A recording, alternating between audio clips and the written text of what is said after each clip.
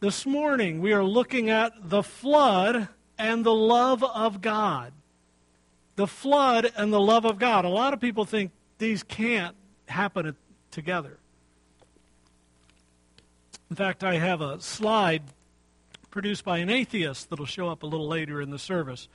But I want you to take your Bibles and turn to Genesis chapter 6. And I want you to think about the flood, which was the judgment of God on mankind, and the love of God. Because people look at God from two different ways. They look at God, he's this angry guy up there just waiting to nail you when you mess up. I don't know if you ever saw those billboards that were supposed to be messages from God.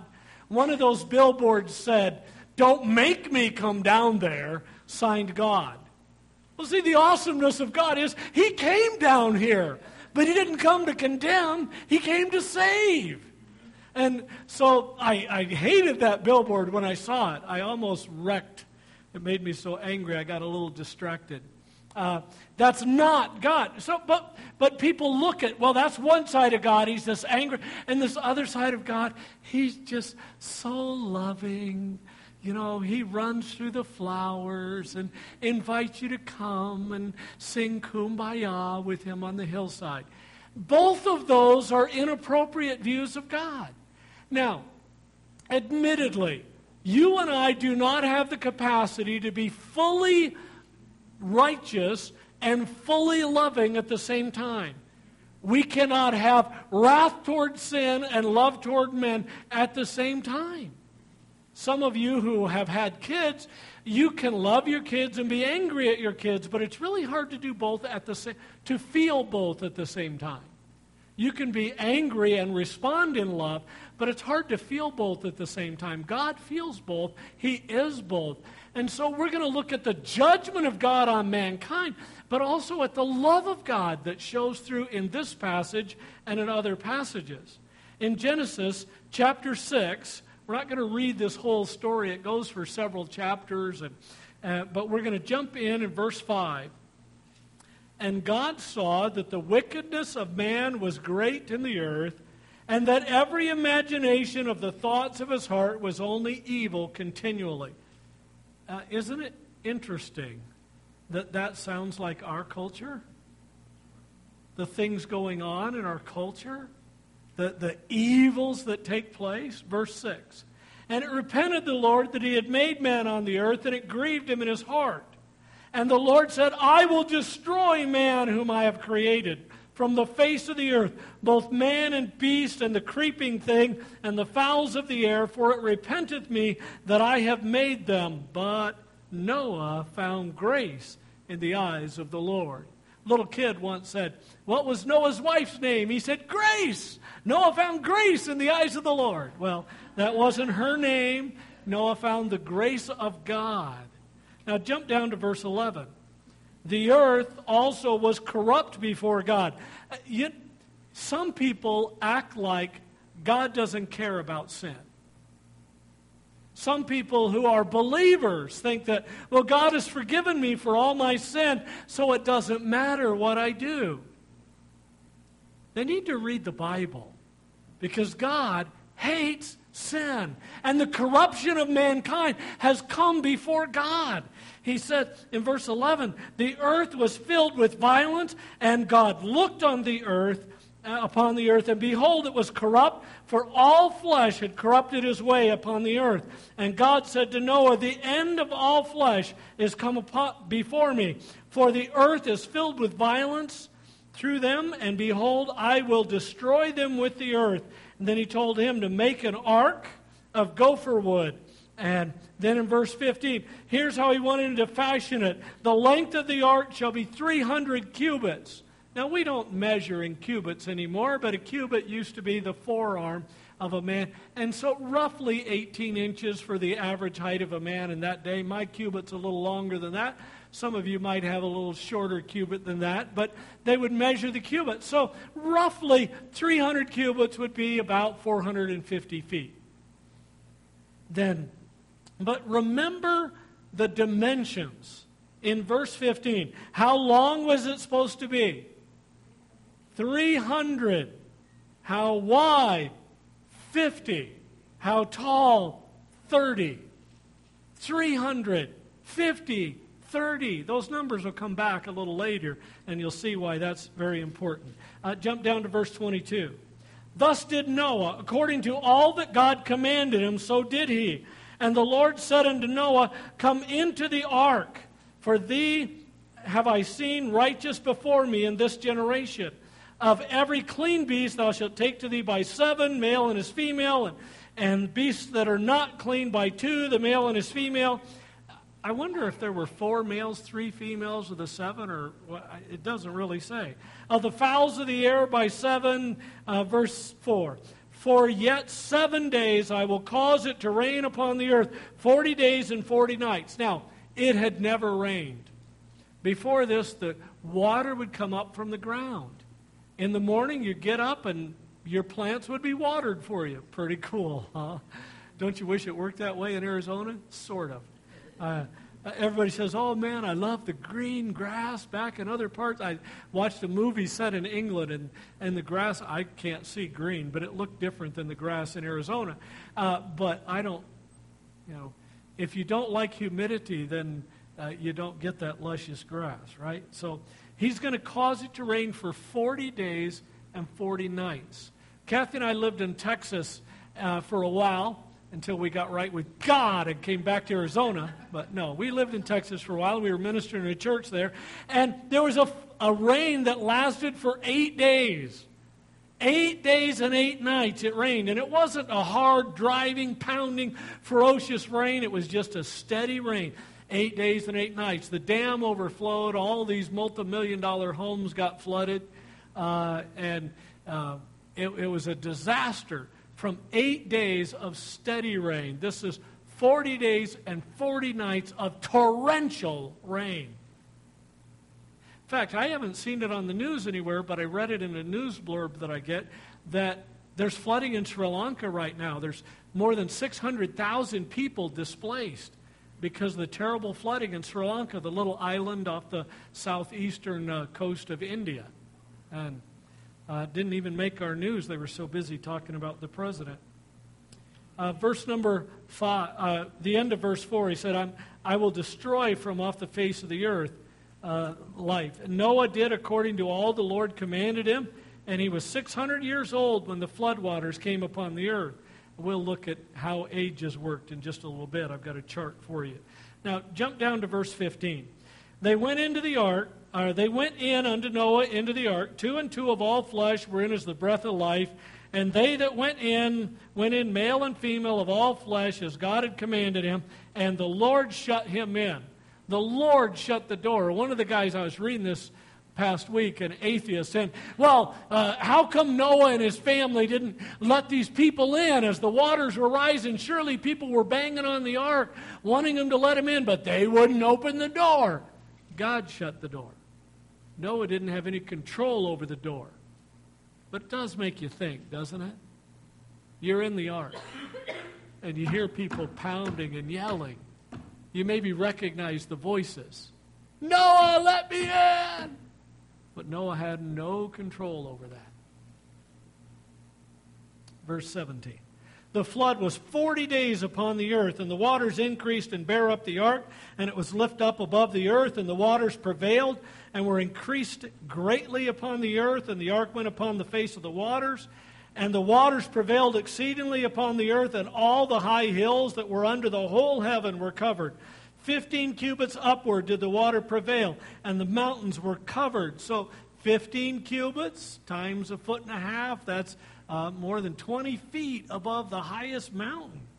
All flesh died that moved upon the earth.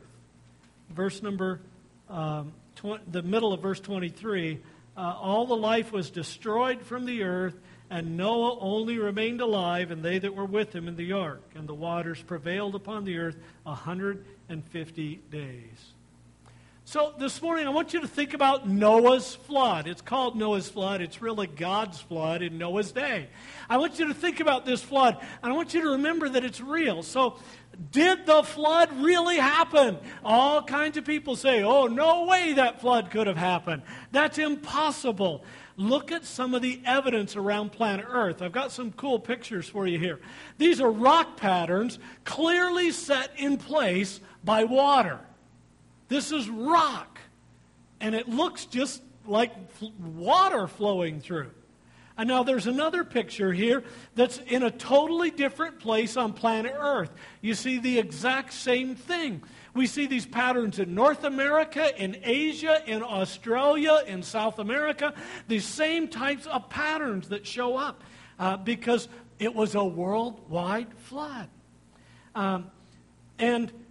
Their rock layers bent and twisted before they were hardened. This is one of those really strange parts of the world called Indiana. And this rock layers were just strained, twisted and rippled. And you can just see the mud being pushed up by the waters.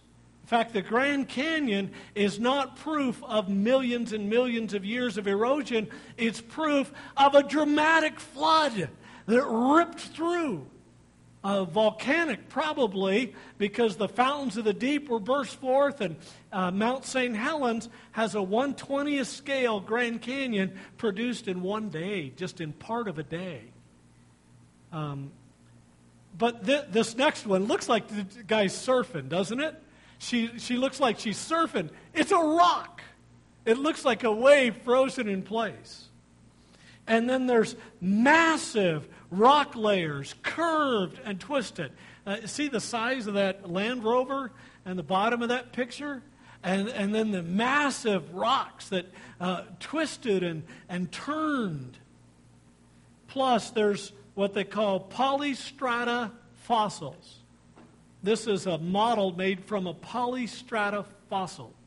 Now, according to original evolutionary theory, there's just this long, gradual slope, and layers and layers and layers of space dust were deposited on planet Earth, and that's why we had all the different layers in there, and depending on what age they were deposited.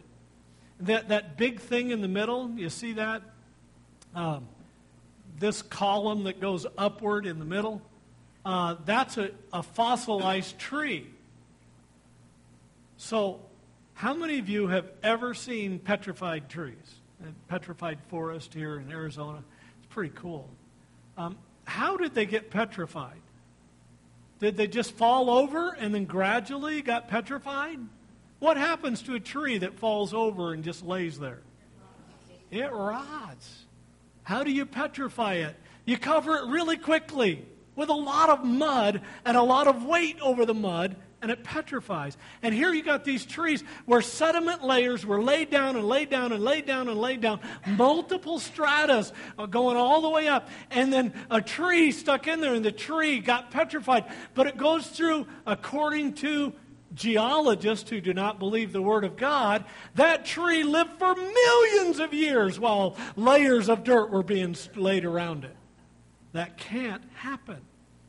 And they don't really believe that happened either. They're baffled by this. But it makes perfect sense to us.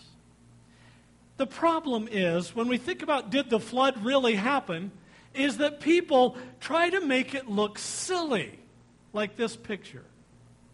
And that little thing that slid in, that's the Fisher-Price Noah's Ark toy. Do not buy that for the church nursery, please. They make the ark look silly, like a myth. Like a fun little story. All the animals are in this bathtub and it's so top heavy it could. That's not what the ark looked like. The ark was a real ship.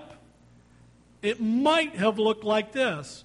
We have a video over in, we have a very small library now, but we have a DVD over there that has the story of Noah's Ark and what it might have looked like and why they think that it looked like this.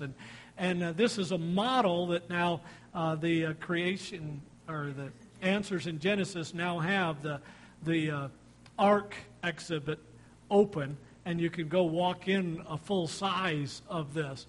This was a little model that they had up. So, yes, it really happened. Now, the genius of a ship built like this is that part up in the front. I don't remember what it's called. But that would keep the ship facing toward the waves. So that if you've ever been on a ship in a storm, you know you don't run sideways to the waves. Why not? It'd roll you over. Bad thing in a ship. Scary enough in a car. Really scary in a ship. And so you go straight into it. And you get up and over, and it's still rough. I was on a sailboat off in the Pacific Ocean when we were sailing back from Catalina Island, and there were 50, 60 people on the ship. It was a pretty big sailboat, and it was really stormy, and we're doing this thing, and when we got on dry land, nobody wanted to go out for pizza with extra cheese, Tim. And we were just glad to get on dry land and stop that rocking. It was bad. Did the flood really happen? We see evidence of a flood all around the earth at all elevations. Now, was Mount Everest as tall when the flood happened? Probably not.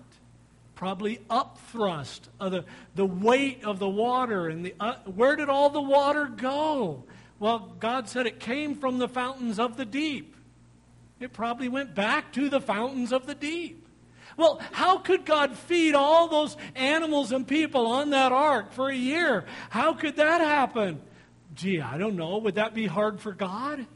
He fed the Israelites for 40 years on bread that grew in the desert. How can bread grow in the desert? It can't, humanly speaking, but with God, nothing is impossible. But one of the issues is, how could they possibly fit all the animals into the ark? How could that even be possible? Well, scientific classifications of animals break them into kingdoms and classes and orders and families and genera and species. So Noah really only needed one set of animals per kingdom. Limits the number of animals. After the flood, microevolution, or change within species or change within kind, would account for the variety of species today. People are different today. You know, we're taller. I'm several inches taller than my dad, who was several inches taller than his dad, who was several inches taller than his dad. I think, a couple generations ago we were leprechauns. I'm not sure. But every generation we got a little taller. Well, why is that? It's microevolution. We're not becoming different. We're still people. We're just larger. A lot of people think it's because the growth hormones they feed to cows and stuff that it trickles through to the people. But evolutionists agree with creationists on a few things. One is that these two cats are descendants of the same ancestor. How could that be possible? This silly, fluffy-looking little kitten thing? How could that be related to a tiger that looks so strong and so cool? I kind of like tigers. I kind of don't like other cats, but I love tigers. And the evolutionists and creationists totally agree. They came from the same kingdom. Started out with the same ones and developed. Reptiles, how could they fit reptiles and the dinosaurs and that on the ark? Did you know reptiles start very small? Look at that. Isn't that a cute little thing?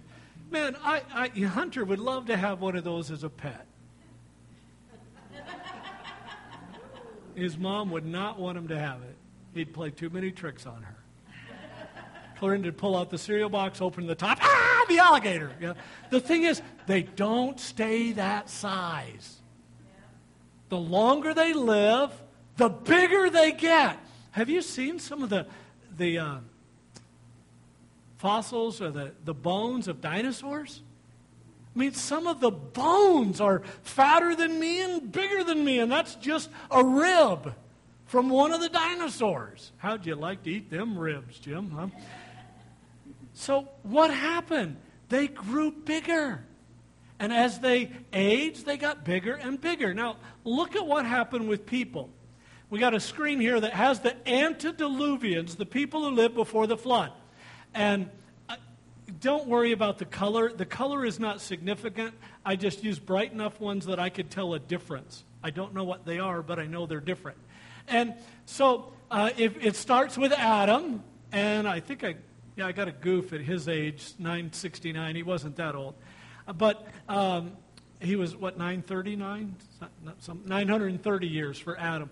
But I have the ages for everybody else down to Methuselah, who was 969 years. Now, look, the ages and length of time. Enoch didn't live very long, only 365 years. He was the Dan Weber of his day. And then there was the flood. And then after the flood, you got all these people. Look how short the lifespan is, just a few generations after the flood. 110's a really old guy. What is it today? 110's a really old guy.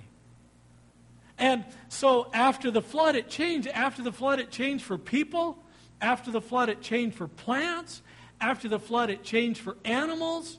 And the reptiles who would grow and grow and grow for 900 years now have a normal reptilian lifestyle lifespan like they do today.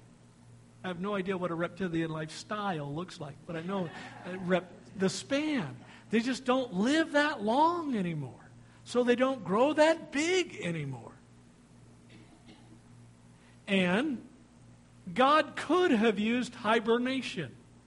He has built into animals the capacity to hibernate and sleep for extended periods of time. If I were Noah in the ark, I would really hope God did hibernation. Otherwise, you're going to have all kinds of animals and critters making noise all the time. And you're going to shovel a lot of animal waste. And how do you get it off the boat? I don't know. But listen, what does the Bible say? Was the flood real? There are people today who profess to believe in Scripture, profess to be followers of Jesus Christ, and they don't believe the history of the flood. Now, in order to accurately understand Scripture, we look at it from a normative or literal. What does that mean? It means we read it, and what it says, we think that's what it means. We're not looking for the mystical thing here. You see, by the ark, what God really meant was a spaceship. No, that's not it. It was a ship on water, on earth. And so we look at the normal description. We look at it grammatically. God had it written down for us so we can look at subjects and verb and object and come to a clear understanding. We look at it historically so we understand some of the things in the Old Testament were specific for Israel. Some of the things in the New Testament are unique for the church. We look at it historically. We look at it contextually. What false teachers do, they jump in, grab a verse, and take off with it. And they don't connect that verse to anything around it or to the rest of Scripture, when it all should be connected together. And then we look at it dispensationally. The same God, He worked in different ways at different times through the course of human history. We are now dispensationally in what we call the church age or the age of grace. And so God is working in our hearts and lives. So when we look at this passage of Scripture, we see some things that are very specific. All right, let's look at the size of the ship. What were the numbers I told you to remember? 350, 30. Some of you got it before it showed up on the screen. Okay, these are specific numbers. They are not made up. They're not mystical. It's presented as factual with specific numbers. Now, look at the dimensions of the oil supertanker Exxon Valdez. Here's the dimensions showing up in black. Do you see a little correlation there? 350, 26. The Ark, 350, 30. Now, they weren't the same size. The Ark was measured in cubits. The Valdez was measured in meters. But the same dimension. Most of the great ocean-going vessels in history have modeled something like this ratio.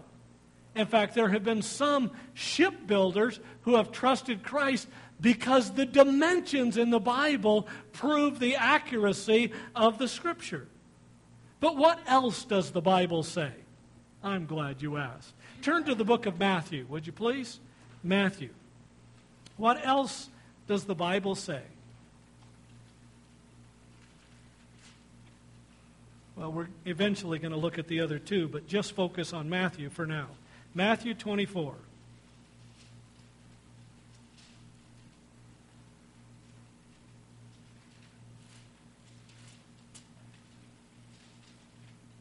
you have a red letter edition in your Bible?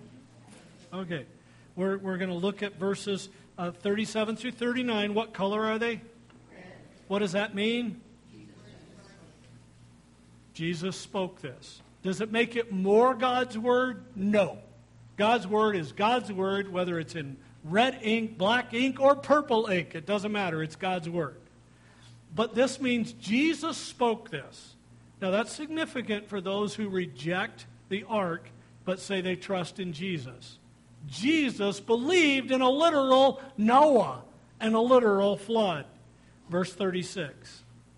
But of that day and hour knoweth no man about the future judgment, not the angels of heaven, but my Father only. But as the days of Noah were, so shall also the coming of the Son of Man be. For as in the days that were before the flood, they were eating and drinking and marrying and giving in marriage until the day Noah entered into the ark, and knew not until the flood came and took them all away, so shall also the coming of the Son of Man be. Now turn to Luke chapter 17. We're going to see this repeated. When things are repeated in Scripture, they're repeated because God thought they were important enough to be mentioned twice. Luke chapter 17 and verse number 26. Now when it has Noah here, it's N-O-E. It's the same name as Noah, N-O-A-H, in the Old Testament. And we'll see in the book of Hebrews, they spelled it N-O-A-H. But it's the same name, just different way to spell it. Verse 26. As it was in the days of Noah, so shall it be also in the days of the Son of Man. They did eat, they drank, they married wives, they were given in marriage until the day that Noah entered into the ark and the flood came and destroyed them all. Does Jesus believe Noah actually built an ark and there was a worldwide flood? Does Jesus believe that? Yes. He says that.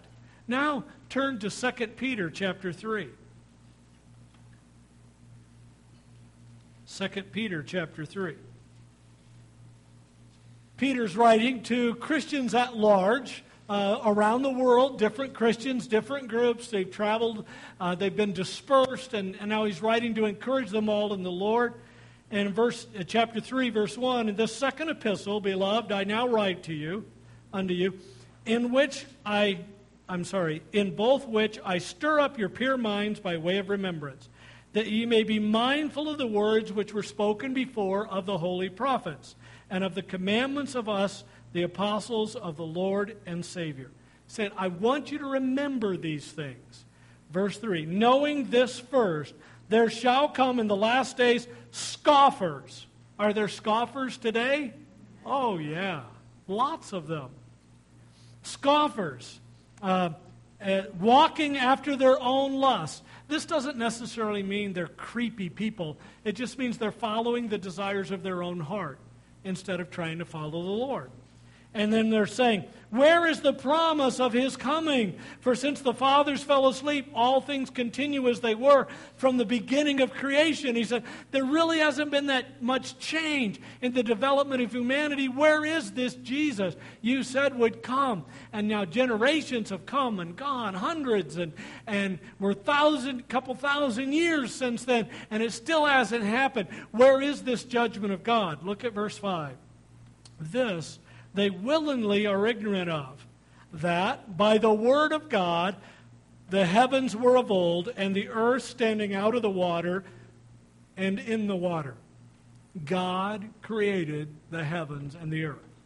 Verse 6, whereby the world that then was, being overflowed with water, perished. The world of Noah's day perished. It was a new world when they came up. What was life like before the flood? Well, they had people who were skilled artisans in different brass and metals. They had people who were gifted at architecture. They had people who were skilled musicians. The Bible tells us these things. And so they had developed societies. They had buildings. They probably did not have steel-girded skyscrapers, but they would have had some highly developed building. Some people think that their building was probably similar to our world before the Industrial Revolution. So it could have been as highly developed as the world was in the 1800s, maybe even more advanced, because they lived longer, and so the geniuses could do more with their geniusness over a 900-year span of life than they could over a 50-year span of life.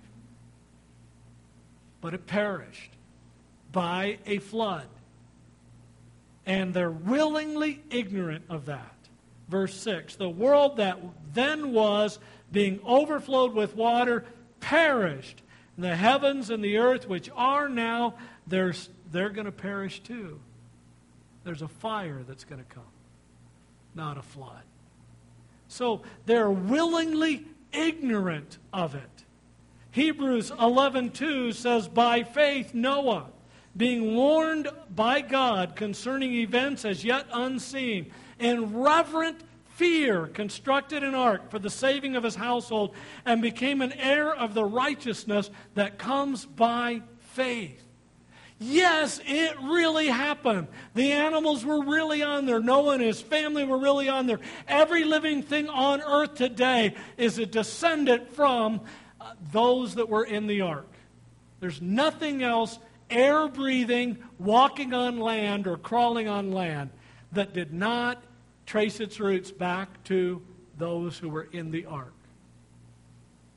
So, another question atheists love to throw out is, how could a loving God do this? How could a loving God destroy the earth? I told you I'd have a slide from an atheist. Here it is. Ah, yes. Noah's Ark, the uplifting story where God massacres every living thing on the planet, including millions of men and women and every single living child. How charming. And then at the bottom, because he loved them. How could a loving God do this? Take your Bibles, please. Turn to John chapter 3. John chapter 3. Earlier in our service, Ben read these scriptures for us. John chapter 3, verse 16. You there? Well, you know verse 16. You can say it with me.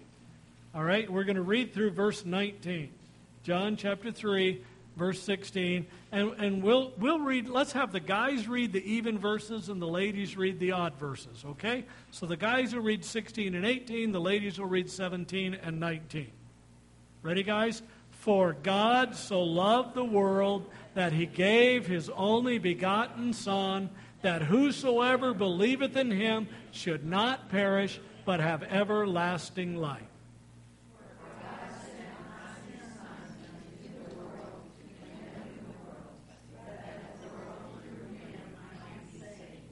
He that believeth on him is not condemned, but he that believeth not is condemned already, because he hath not believed in the name of the only begotten Son of God.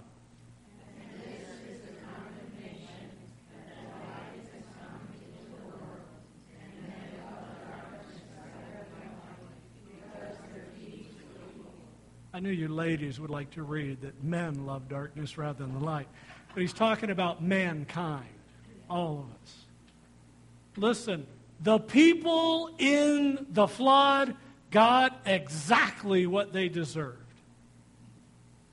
Because the wages of sin is death. And all have sinned and come short of the glory of God. And without Christ, the Scripture says, everyone is already perishing. They were already perishing. The flood just made it a little sooner than it might have been otherwise.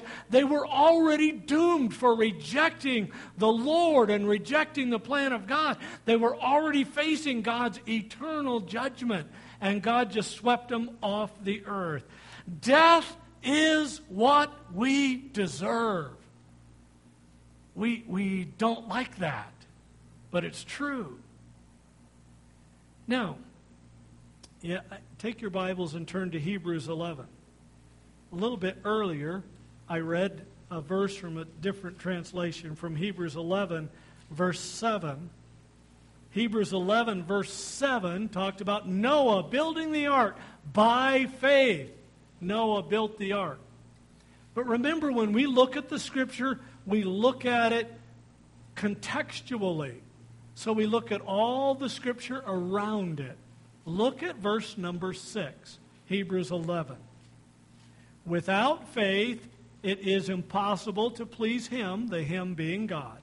For he that cometh to God must believe that He is, and that He is a rewarder of them that diligently seek Him. He is a rewarder of them that diligently seek Him. We deserve death. We have sinned. We deserve death because the wages of sin is death, and all have sinned and come short of the glory of God. That's true for preachers. That's true for pastors' wives. That's true for people who call themselves priests. That's true for people who call themselves the Pope. That was true for Mary, the mother of our Lord Jesus Christ. Everybody has sinned, and everybody deserved death. But God didn't want to leave it that way. In His love and mercy, God made a way of salvation for everybody when Jesus died on the cross. He made a way of salvation. Can you bring that up? I don't want to look at the hangman's noose anymore. I deserve the hangman's noose. What I got was an empty cross. Not one where I had to be nailed to it, but one where the Lord paid the penalty for my sin upon the cross. And He died, and He was buried, and He rose again, and now He ascended on high. And God did not want the people in Noah's day to face the judgment that He had, because Peter also said that God is not willing that any should perish. But when they rejected, and the thoughts of their heart was evil continually, God said, I give them their choice. The psalmist writes about that God gave the people the choice of their heart, and then they really suffered. So, how could a God of love do that? The real question is, how could a God of justice allow Noah to live? How could a God of justice allow any of us to live? Because He's not just a God of justice. Aren't you glad? He's also a God of love. And He brings truth and love together, justice and mercy together. And He provides a way of salvation. And any others who would have believed the preaching of Noah, where he preached for decades after decades and no one accepted the message, I believe if they had believed, they would have been saved. Is there a biblical evidence of that? I believe, yes, there is. There's a story in the book of Joshua about a city called Jericho. And God said Jericho was so evil, He wanted it wiped off the planet. And Rahab believed and trusted in the Lord, and God saved her entire house. And then there was that little conversation Abraham and God had, we looked at a couple of weeks ago. And Abraham said, would you spare the cities of Sodom and Gomorrah if there's just 10 righteous people? And God said, yes, He would save the entire region if just 10 people would choose to follow Him. But there weren't that many. And the judgment came. See, the hope of humanity is not that God's just so lovey-dovey, He doesn't want to hurt anybody. The hope of humanity is that God poured out His own wrath, the wrath of God on the cross, as Benjamin sang about earlier. Jesus took our punishment.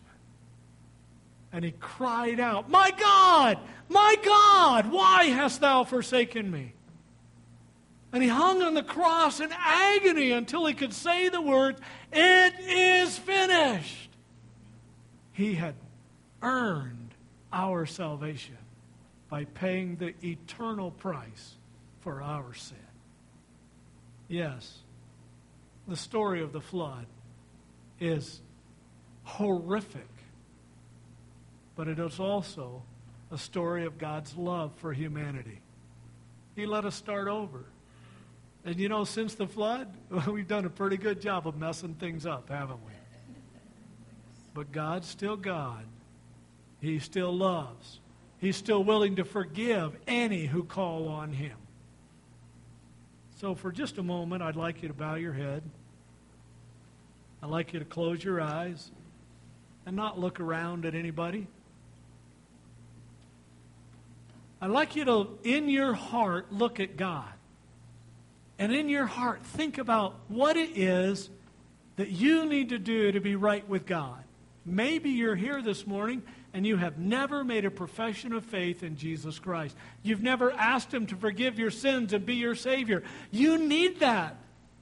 Because if you don't receive His forgiveness, you're going to face destruction just as surely as the people in Noah's day. Jesus even said, as it was in the days of Noah, so it will be in the days when He comes back for His believers. Maybe you have trusted Christ as your Savior, but you've never been scripturally baptized. One of our parents asked me if we can have baptism coming up soon because they have a child who wants to get baptized. Maybe you have trusted Christ as your Savior, never been baptized. You say, well, you need to let me know, or have your parents let me know so that you can be baptized like Christ was and like He commanded. Maybe you don't have a church home. You attend here, but you've never officially joined with us. And I think it's healthy for you to have a church home. In the early church, they got together. They even had business meetings described in the Scripture where they talked things through and made decisions. And it's accountability that we have to our brothers and sisters in Christ, but being part of the church membership. We'd love to talk with you about that. But listen, the most important thing is, what do you do with Jesus Christ? In His love and mercy, God made a way for anyone to be saved through the cross of Christ. If your life ended today, would you be ready to meet the Lord?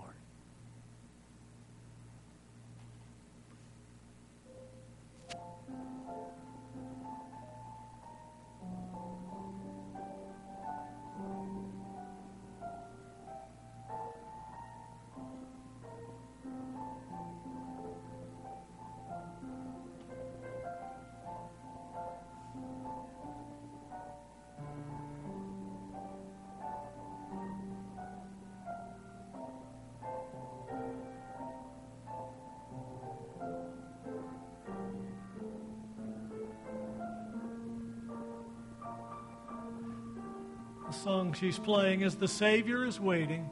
We're going to sing that together as Jim comes up and he'll lead us in that. If there's a decision you need to make to be right with God, make it today. Because we don't know when the end will come, but we know it's coming. Because the Word of God is very clear about that. Are you ready to meet God? Let's stand together as we sing.